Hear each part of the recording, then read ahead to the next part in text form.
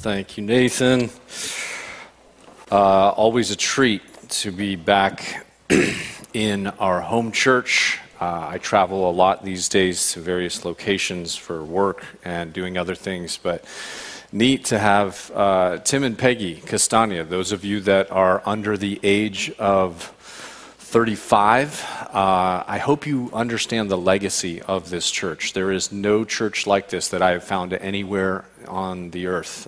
The amount of churches that have been planted, if you flip in your program and you see sister churches, all of those sister churches speak a different language. Most of them don't even speak gateway languages, Mandarin, Bahasa, Farsi, Spanish, Urdu. They speak minority languages, and that's the legacy of this church. And to know that, I think Tim and Peggy kind of bring that back to the fore. So it's always a privilege to represent kind of the missionaries that went out from this church and to open God's Word. If you have your Bibles, turn to Romans chapter 12. We are going to look at Romans chapter 12, verses 3 through 8. Most theologians will say that Romans chapter 8 is the pinnacle of the entire Bible. If you're looking for the apex, it's Romans, and then if you're looking for the apex of the apex, you're looking at Romans chapter 8. And then from Romans chapter 8, it kind of starts to get into some of the practical ways that we live out our faith. Romans 9, how salvation comes from God. No man saves himself. It's only by the grace of God. Romans 10 starts getting into Paul's love for the Jews, but why the Jews turn their back on the gospel. And then there's that wonderful spot in Romans chapter 10, 13 through 15, how the gospel goes to places and to peoples who have never heard the gospel before. He's talking about missions there. It's the most powerful missions passage, apart from the Great Commission, that we have in Scripture. And then we get into Romans chapter 11, how the Gentiles are grafted in to the original tree, to the people of God. Remember, the Jews looked at the Jews, and everybody else who wasn't a Jew was called a Gentile. So that's all other peoples, all other races. But how we're grafted in, how we're sons and daughters of Abraham, not by blood, but by belief. And then we finally get into Romans chapter 12, and where Kenny opened it up last week, and this very specific phrase, the transformation of our minds. How are our minds transformed once we are Christ followers, once we understand that we're saved from our sins? And so the rest of 12 and then chapter 13 and chapter 14 kind of play out. How does that transformation take place? How does someone who claims to be a Christian, how are their lives supposed to be marked? How are they supposed to live in this world? Surely they're not supposed to look exactly like they were pre-gospel. There's a different way about them. There's a different set of values. There's a different North Star, so to speak, in their life. And so that's what we're getting into today, is starting to flesh out some of that nitty-gritty of, okay, now that you understand the gospel, how are you to live? So in our passage today, let me read the passage. I'm going to be reading from the ESV version. We're going to read verses 3 through 8. Romans 12, verses 3 through 8 says this: "For by the grace given to me, I say to everyone among you not to think of himself more highly than he ought to think, but to think with sober judgment, each according to the measure of faith that God has assigned. For as in one body we all have many members, and the members do not all have the same function, so though many are one body in Christ and individually members of one another, having gifts that differ according to the grace given to us, let us use them. If prophecy, in proportion to our faith; if service, in our serving; the one who teaches, in his teaching; the one who exhorts, in his exhortation; the one who contributes, in generosity; the one who leads, with zeal; and the one who does acts of mercy with cheerfulness." This is the word of God. So we look at this passage, and this passage naturally breaks into three different chunks. So this talk is going to have three main headings, and then there's going to be some subheadings under there. If you're taking notes, the three headings are going to kind of lead us into specific areas. But 1 and 2, heading number 1 and heading number 2, build towards number 3. Number 3 is what we pull from the understanding of number 1 and 2. So if you're taking notes, the first heading is know yourself. Know yourself. Paul gives his credentials for asking such a question. By the grace given to me, Paul was a big A apostle. He was an apostle just like the other 12 apostles. Remember, you had 11 apostles because Judas dropped off the map, and then we had Matthias join back in. So he's one of the 12, and then Paul's known as the apostle to the Gentiles. You have 13 big A apostles. Little A apostles, we call those missionaries today. Missionaries who go and take the gospel where it hasn't been before. Apostle in Greek means sent one. And so there's little A apostles, but then there's big A apostles who are known as the foundation of the church. And so Paul asks this question: think of yourselves sober-mindedly. Think of yourselves in light of the gospel. This isn't supposed to be a review of kind of your health, your emotions, how you're doing in life. You're not supposed to be thinking of it in that way. You're supposed to think of yourself as a Christian who reflects on the grace that has been given to you by God. If you're taking notes, it says Christians, especially Christians that have grown in their faith, should be marked by an attitude of humility. Christians, especially mature Christians, should have the aroma of humility about them. They know who they used to be, and by God's grace, look at the progress that has been made. They have a humble way about them. When I was in college, there was this guy who came through and he challenged all of us young men to go with him to Donovan State Prison, which is a little bit further south from here. And I remember going, and I didn't want to go to the maximum security area. That was like a little too far off of my grid. But I didn't want to go to the minimum security. That's where they like play tennis and backgammon and all that stuff. I wanted to go to like the medium security. Like that's kind of, I'm good with those guys. And so went to medium security and started going a few times to help this guy as he would teach the Bible to these prisoners. And I remember one of the shocking things that kind of came out of my time of going to Donovan was everybody listened really well. If you were there, you were pretty clear-headed about your station in life. Like just by the very fact that you were sitting in that room, there was kind of a well-known story that followed you. And the humility that these guys had to listen to this guy. And he wasn't a gifted teacher, but he was bringing the word, and they didn't have much more people that were going to come and teach them. Christians should know where they came from the most clear of all people. That's your backstory. And based on that, this attitude of humility should shape us. We should know our story well. And then we should also remember that all things, we think of ourselves humbly, not just because of our gospel, but because of the physical things that have blessed our lives. Do you realize that you could have been born into another country, into another century, into a different language? Those of you that have traveled and not gone to Western Europe, but have gone to some of the off-the-beaten path places, know that your life could have been radically different, but for the grace of God. You had no potential hope of going to college. You couldn't have gotten a high school education. You would be lucky not to do the occupation that your father and your grandfather and your great-grandfather have done for generations. But God in His grace somehow allowed you to grow up here, to go to college here, to have the opportunities that you have here. Everything you have, everything that you wear, everything that you drive, every gift, this isn't a pull yourself up by your bootstraps. You had nothing to do with any of that. This should give you an attitude of humility.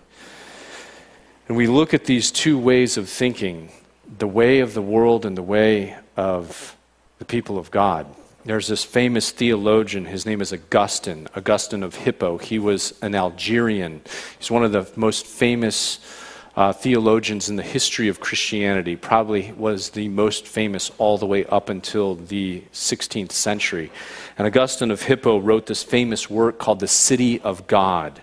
As the Visigoths, the German tribes, are coming in and they're starting to destroy the Roman Empire, and they're tearing it apart piece by piece. And he's seeing the crumbling of thousands of years of history, and the Romans are starting to just disintegrate, and their way of life and what they have built upon from the Greeks, and the Visigoths are just, they're ripping the world apart. He writes this book called The City of God to call Christians back to what's eternal, the city of God, and he would frequently compare it the city of God and the city of man.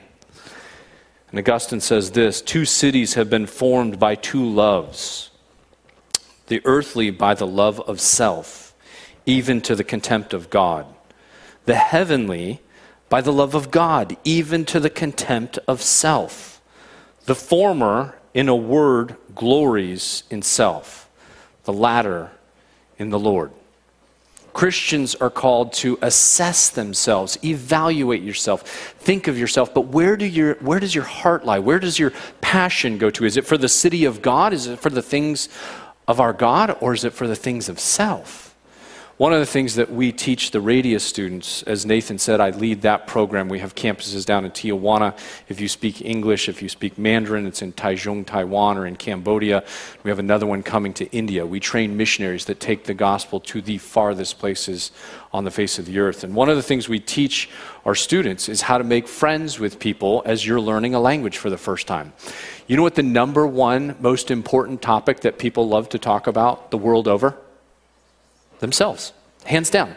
If you learn to be a good question asker, you can have a conversation with anybody, as long as you care about somebody else more than you care about yourself. The dominant topic that everybody likes to talk about, regardless of skin color, regardless of sex, regardless of country, regardless of language, self. Christians should be the exception to that rule. We think of others. We think of ourselves sober-mindedly. This is what you have on your outline. The key is to think of oneself sober-mindedly. Think of oneself sober-mindedly. If someone thinks of themselves too lowly, that pushes them to unhealthy introspection or loathing or even depression. This is the same ditch of pride. It just manifests itself in a different way. If somebody thinks of themselves too highly, then it leads to another form of pride. But Christians are supposed to evaluate themselves sober-mindedly, thinking clearly of yourself. One of the best books on this topic, hands down, is from Timothy Keller. It's called The Freedom of Self-Forgetfulness. If you can buy that book, if you don't have money to buy that book, you're a college student struggling, talk to me afterwards. I will buy you a copy of that book. The Freedom of Self-Forgetfulness. It's only about 50 pages long. It'll take you 2 hours max if you're an average reader to read the book. But one of the central tenets in this book is this quote: "The essence of gospel humility is not thinking more of myself or thinking less of myself. It is thinking of myself less." Not to think too highly, not to think too lowly, two branches of pride.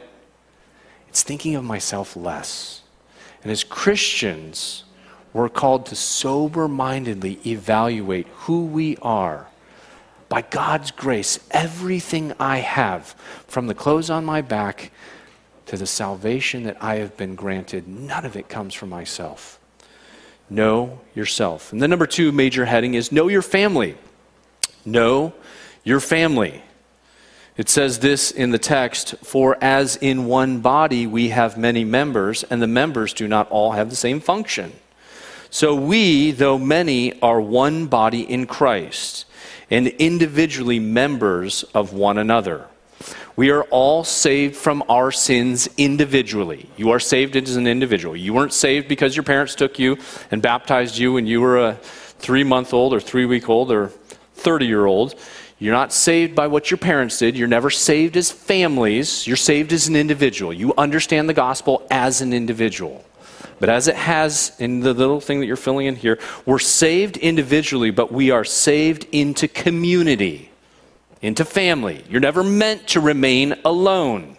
If you're a Christian, that's a modern idea. That's a very American idea. That we're individuals and we just kind of do our things and then we gather once in a while on Sundays. No. That's a false interpretation of the gospel. You're saved individually, but you're saved into community. One of the things that Christians tend to forget is that we have a family celebration every time somebody understands the gospel clearly. We have a celebration that we do, and this is the family celebration where we get together to welcome a new member in. What do we call that celebration? Baptism. It's called baptism. Those of you that don't know, we celebrate. Baptism doesn't save you. Baptism marks that you're now a member of the family. Then we have a family meal together on a regular basis, and that family meal helps us remember the most important thing about who we are, the death, burial, and resurrection of Jesus Christ. What do we call that meal? Communion. And then we have a regular getting together of the family where all the family members are present. What do we call that? That's church on Sunday. That's why we gather here on Sunday, because you're a member of the family. And if you're not a member of the family, you kind of come to the outside, but you don't eat the family meal. You haven't gone through the ceremony where we kind of welcome a new member in, and you're not part of this gathering. It doesn't make sense to you. There are aspects of this that just, I'm not really getting this. But as you start to understand more and more, you realize this group, this gathered group, this family, we call it the church. The church is this regular gathering that sees its identity that supersedes all other identities. When we were in Yembe Yembe, some of you guys know that my wife and I served over in Papua New Guinea for 13 years, and we moved in among this people group called the Yembe Yembes. I know it's a really weird name. You just say Yembe twice. That's it. And we moved in among them, and the Yembes had 4 clans. They had the ostrich clan, the eagle clan, the black cockatoos, and the toucans. They're 4 birds. And so the whole clan, the whole tribe, all close to 5,000 members, were all descended from 4 brothers. So each brother had a totem. So when we moved in, they wanted us to be adopted into these clans. And so they looked at me. I'm kind of tall. I've got a little bit of a crooked nose from playing college basketball. And they said, "You're definitely in the ostrich clan." So they put me in the ostrich clan. My wife's got long blonde hair. They put her in the eagle clan. They all put us in clans depending on our physical attributes. And then when we started teaching the gospel, it took us 2.5 years to learn their language clearly enough to where we could share the gospel clearly. And then we started teaching through Genesis, got to Matthew, got to Mark, and we had about 45 to 50 Christians. And how those Christians lived and died drew more and more people to the church. And what we started to realize was, right when we started to preach and we started to get into the book of Acts, their understanding of their clan identities, ostrich clan, black cockatoos, eagle clan, all were subservient to the clan that supersedes all other clans, the clan of those who understood the gospel. Guys, that's the church. That's the nature of the church. Just like a regular family, we have family members that are a little bit awkward. We have some uncles that maybe say things that we wouldn't say. We have some aunts that make weird jokes. We have cousins that, but they're still members of the family. Cults, and you've got this on your outline, cults tend to produce people who look the same, dress the same, and end up homogenizing even to the point of destruction. The Christian body is made up of many parts, but all held together organically. Listen to the words of Paul as he wrote to the Corinthians, who were struggling with this idea and getting prideful over who they were in the church. For the body does not consist of one member, but of many. If the foot should say, "Because I'm not a hand, I do not belong to the body," that would not make it any less a part of the body. If the ear should say, "Because I'm not an eye, I do not belong to the body," that would not make it any less a part of the body. If the whole body were an eye, where would be the sense of hearing? If the whole body were an ear, where would be the sense of smell? But as it is, God has arranged the members of the body, each of them as he chose. If all were a single member, where would the body be? As it is, there are many parts, yet one body. This was the great discovery of the Protestant Reformation. Those of you that know your church history, you've heard of this guy named Martin Luther, and he nailed 95 questions to a door. One of the great discoveries that came out of the Protestant Reformation, which every one of you in here probably wouldn't have heard the gospel apart from what happened in the Protestant Reformation. One of the great discoveries was the guy who sweeps the street, who does our coffee out there, the guy who is the blacksmith, the guy who is a pastor, preacher, they're all the same. They're all members of the same body. According to the eyes of God, everyone has their role, but they're all not the same in their function, but they're the same in equality. This brought a great leveling. There used to be this high caste, this priestly caste. Christianity knows nothing of the caste system. The body was designed to have all of its members together. That's why there is such a great tragedy when people don't attend church on Sunday. The body needs you. There is no such thing as a part-time liver. If you have a part-time liver, you know what we call that person? Dead. Person doesn't survive. The body doesn't make it with part-time members. If you're a member of the body, you're all in or you're all out. But if you call yourself a Christian, you belong to a unit. You belong to a whole. You belong to the church. We're one.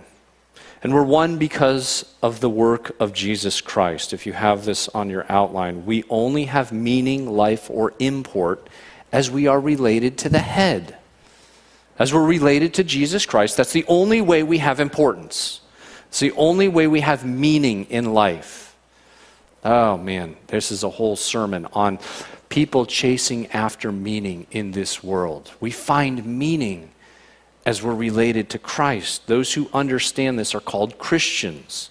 It's because of Christ's work on the cross that we're united across blood, language, gender, race, rich, poor, Democrat, Republican, Padre fans, Dodger fans.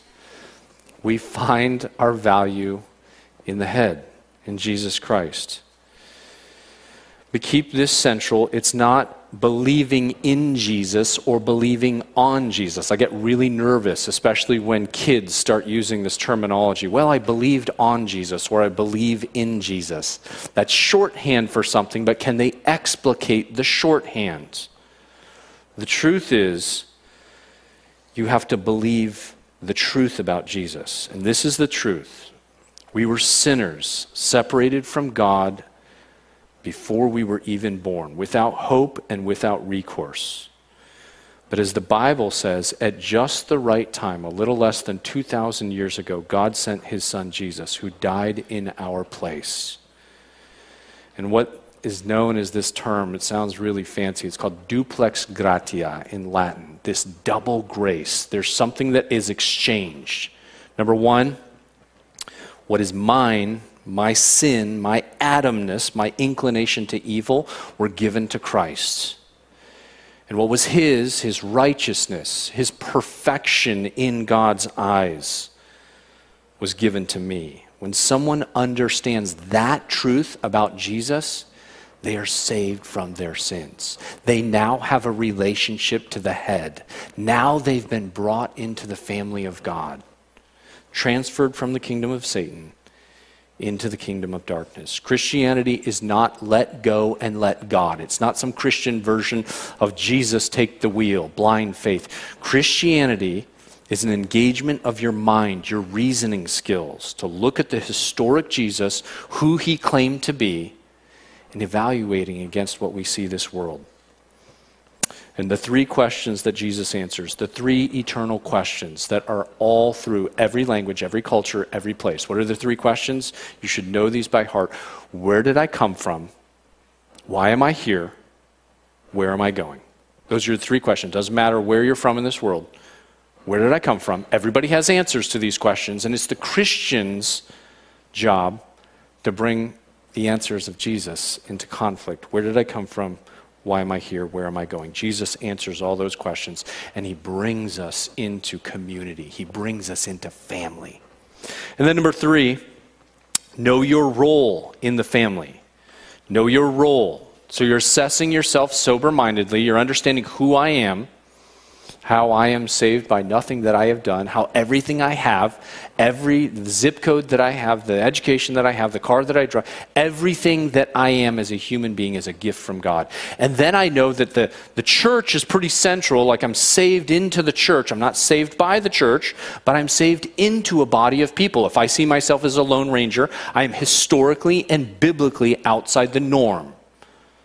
I'm saved into community. So what am I to do about that? Well, I have a role. Every one of you, once you are a Christian, you have a role. You have a job within the family of God. And these jobs are generally called gifts. And so we see gifts popping up here and there, mostly in 1 Corinthians and mostly in Romans. And so we're going to look at the listing of gifts that is the latest listing of gifts. And those gifts are broken into three categories. You have this on your outline. The sign gifts, the speaking gifts, and the service gifts, or the serving gifts. So three categories of gifts. And let me just give you a really quick rundown of this. We'll go over the 7 gifts that he talks about here and we'll be done. So the sign gifts. In the early days of Christianity, primarily in the 1st and 2nd century, there was no way to judge the truthfulness about what someone taught about Jesus. If someone claimed to be an apostle, if someone said, this is true, Jesus said this, or this is true, God said this. You know how they authenticated it before they had Bibles? Well, someone had a sign gift. Someone could speak in tongues. Someone would heal someone from sickness, from death. The signs would accompany the apostles. That was what we were promised, is that there would be signs that would accompany these guys, and we would know that they're really apostles. So what they say is true. So those sign gifts authenticated the apostles before we had the Bible. John MacArthur, in probably the best book that I have read on the sign gifts, if you're reading books and you're a book reader, Strange Fire is probably the best book on giftings or the sign gifts. And he gets into the history of this, because this is a recent phenomenon to go back to the sign gifts once they expired. That's a 200-year history. That's not very long in the history of Christianity. But he says in Strange Fire, the sign gifts authenticated the teaching of the apostles, which was the measure of all other teaching, and therefore ceased after the apostles died. The sign gifts belong to a unique era in the church's life and would have no permanent place in its ongoing ministry. Once we had the completed canon, canon's a really... it's just shorthand for the completed Bible. So you've got the 39 books of the Old Testament, you've got 27 books of the New Testament, joined together, 66 books of the Bible. Now we've got the completed scriptures. There was no more need for the sign gifts. And we see this kind of clearly in 1 Corinthians 12, 9 through 10. If you look at the lists of giftings there, Paul lists the sign gifts, but then 6 years later, he writes the book of Romans. This passage, which we're about to get into, Romans 12, there's not one sign gift. 6 years have transpired and the sign gifts have started to fade off. That's the contention of most church historians. And so you got the sign gifts, which are for a unique period of time. Then you got the speaking gifts. God has chosen throughout history to use men who spoke from him, either directly, as we see in the Old Testament. We call those prophets. So if you see a prophet in the Old Testament, he hears from God. He says, watch out, Babylon's about to come in and kick your guys' teeth in because you're not following God. Listen to him. Amos, Elijah, Obadiah, these are famous prophets. In the New Testament, the gift of prophecy, men still speak from God, but they speak from his word. We call those preachers. Prophets, Old Testament. Preachers, New Testament. Prophets, preachers, gift of prophecy, still speaking from God, but not getting audible things from God like the Old Testament. They're reading their Bibles, they're studying it. We're about to get into this when we talk about the specific gifts. So the speaking gifts, and then the serving gifts, the gifts of service. And if you look at the gifts that we're going to get into today, 5 of them are serving gifts. 2 of them are speaking gifts. This is the proportion that the church needs generally. We need people with serving gifts. So let's look at these really quickly. And remember, when we look at these, that there is a lot of overlap between these various giftings. There's a lot of overlap. And there's also not, don't think of, okay, I have the gift of mercy, or I have the gift of teaching, and I have none others. No. We all have about 3 or 4, maybe more, of these gifts, but we don't maybe have them in 100% proportion. We have maybe 90% of one, 2% of another, and we're called to encourage those things, to grow in the gifts that maybe we aren't as strong in. So number 1, we're going to do the 2 speaking gifts, and then we'll do the 5 serving gifts. Number 1 is the gift of prophecy. So prophecy comes in 2 flavors. One, as we've already talked about, is foretelling, telling what God has told you. Okay, God told me this. They're going to foretell this knowledge. That's primarily seen in the Old Testament. And forthtelling. Okay, this is what we understand from the Bible. Let's tell that truth out to other people. That's the teaching of God's word. This is what this second category is bending towards. It's the preaching of God's word. What do we call people who have the gift of prophecy? We call them preachers. Preachers who preach the word of God. Romans 10:14 says this, "How then will they call on him in whom they have not believed? And how are they to believe in him of whom they've never heard? And how are they to hear without someone preaching to them?" Preachers preach the word of God. And here's the primary difference. We're about to get into teachers, and everybody always is confused about what's the difference between preachers and teachers. You know what the primary difference is? Preachers preach the Bible, and then they apply it to us in our circumstances today. They tell us how to live. They tell us how this makes an impact on our life today in 2023 in San Diego, California. How does this change the way we live?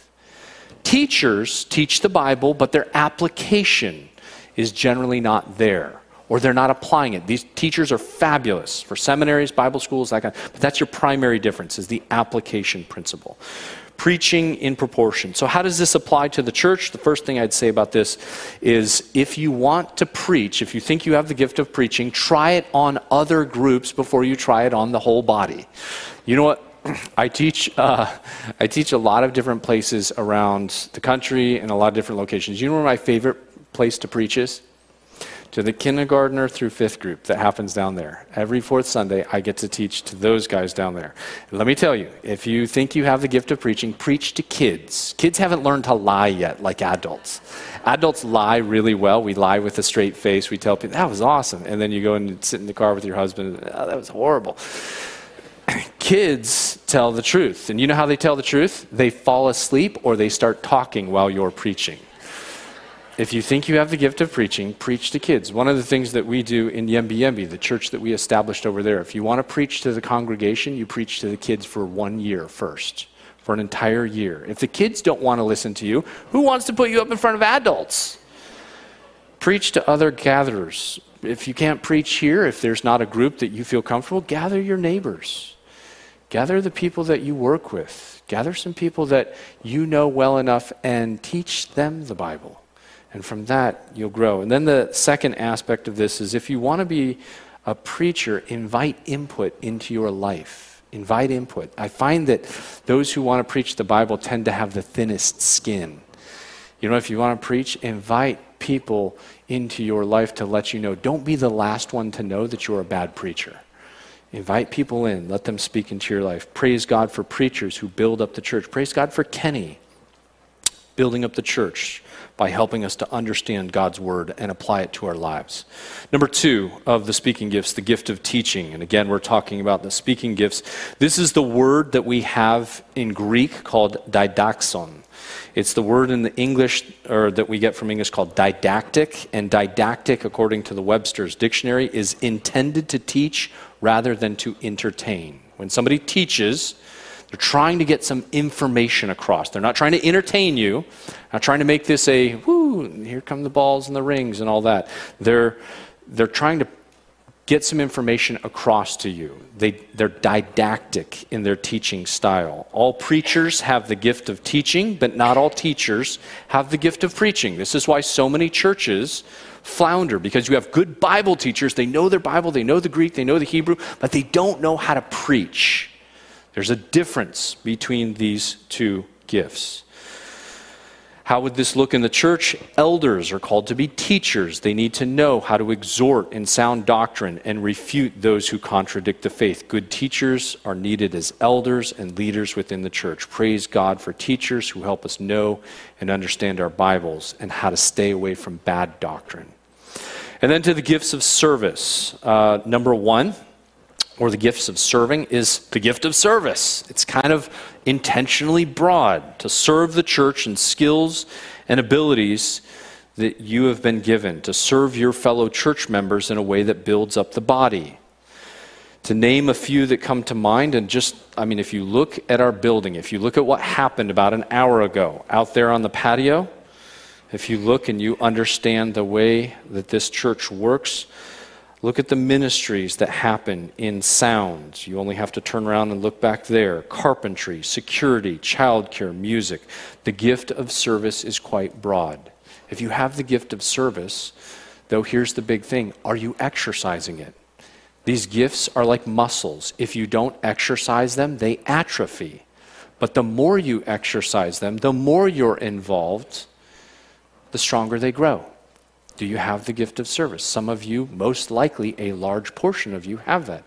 Are you using it for the betterment of the family? Or is that gift just remaining with you, stagnating within you? Praise God for those who serve and make the church beautiful, safe, clear, and helpful to Christians and non-Christians alike. Then the gift of exhortation. This is the gift where it has two words in Greek. It's para and kaleo. Literally to come alongside one, to kaleo with them. The Holy Spirit in Greek is known as the Paraclete, the advocate, the comforter, the helper. Remember the Holy Spirit, the shy member of the Trinity is what theologians call him, the one who comes in place of Christ and resides within our hearts. This is the gift of exhortation, those who come along and through the Holy Spirit exhort and encourage. Someone who prays with someone, either formally, you guys know that we have people that pray with church members and those who come on Sundays, but those who come alongside those who are weary, who are going through heavy trials. Someone who exhorts a young man who's struggling with lust, a young woman who's struggling with anger, who's struggling with depression or fear. Praise God for those who exhort. Hebrews 10:24 and 25 says this, "And let us consider how we may spur one another on toward love and good deeds." This is the gift of exhortation. You're encouraging them along this path. You're helping them as they're walking this road. Those who exhort in the church bring much care, kindness, and grace to the family they're a part of. Praise God for exhorters. And then the gift of giving or contributing.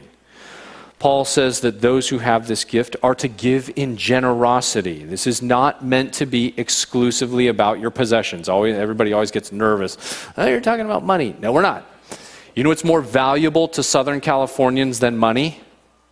Their time. Their time. Are you a giver of your time? You know, one of the things, I love that Kenny does this, and I love what happens between the two services out here, but when we finish up, we usually say some version of, turn around and meet someone that you've never talked to. And then it's the obligatory 3 questions. My name is Brooks. How are you? I'm good. See ya. I'm gone to Luce, or I'm taking off to a restaurant. Do we have enough time for each other? Some of you need to grow in the grace of generosity, and we're not talking about money. We're talking about your time. Do you care enough about your family members to get to know them? Do you love them enough to hear something other than quick little one-liners?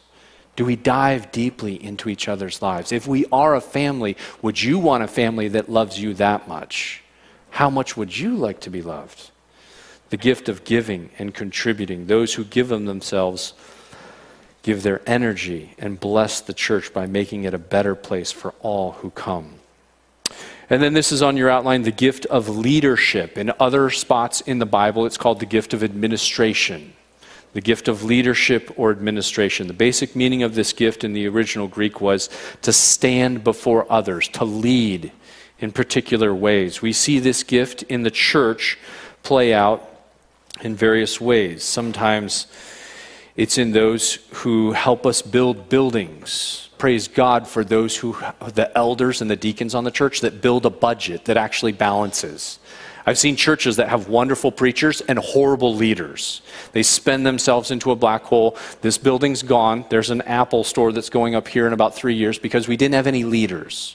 We had nobody who built a budget. We don't have people who help us with the men's and women's programs. All those, Nina, my wife, goes to the women's, where they have like women's tea or whatever. They decorate the tar out of these tables. And the men who bring and organize the men's gatherings. Praise God for leaders. Things don't get done unless we have leaders. Buildings don't get remodeled. Churches flounder, buildings fail. Programs never get implemented or updated without the church having leaders. Praise God for good leadership in the church. And then finally, the gift of mercy. Oh man. The gift of mercy in the church. Now, exhortation and mercy, most people don't know the difference between these two. The gift of exhortation. So if you think of a marathon And people are running along in a marathon, and they're still a little ways away. Those who are the exhorters are the ones who come alongside them and say, keep going, you've only got 6 miles left. Keep going, you're almost there. They give them a cup of water. They help them get to the finish line. The ones who have the gift of mercy, they're staying behind with those who rolled their ankle, who are dehydrated, who are never going to finish the race. They're the ones who show up at hospital beds when the final hours are coming. They're the ones who will comfort you as you weep because the doctor says it's stage 4. Those are the people who have the gift of mercy. I've been around people who don't have the gift of mercy, and in those hours, I don't want to hear, well, Jesus is coming back. I know he is, but I still got to cry. I still got to go through those deep waters.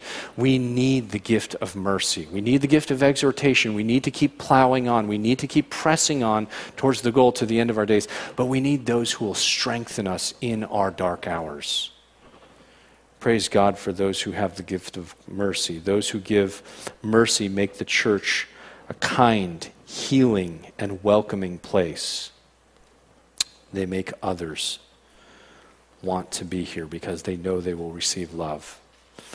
John Owen, the 17th century Puritan, again, wonderful author. Please read John Owen. He says this, spiritual gifts are that without which the church cannot subsist in the world, nor can believers be useful to one another or the rest of mankind to the glory of Christ as they ought to be. They are the powers of the world to come, those effectual operations of the power of Christ whereby his kingdom was erected and is preserved.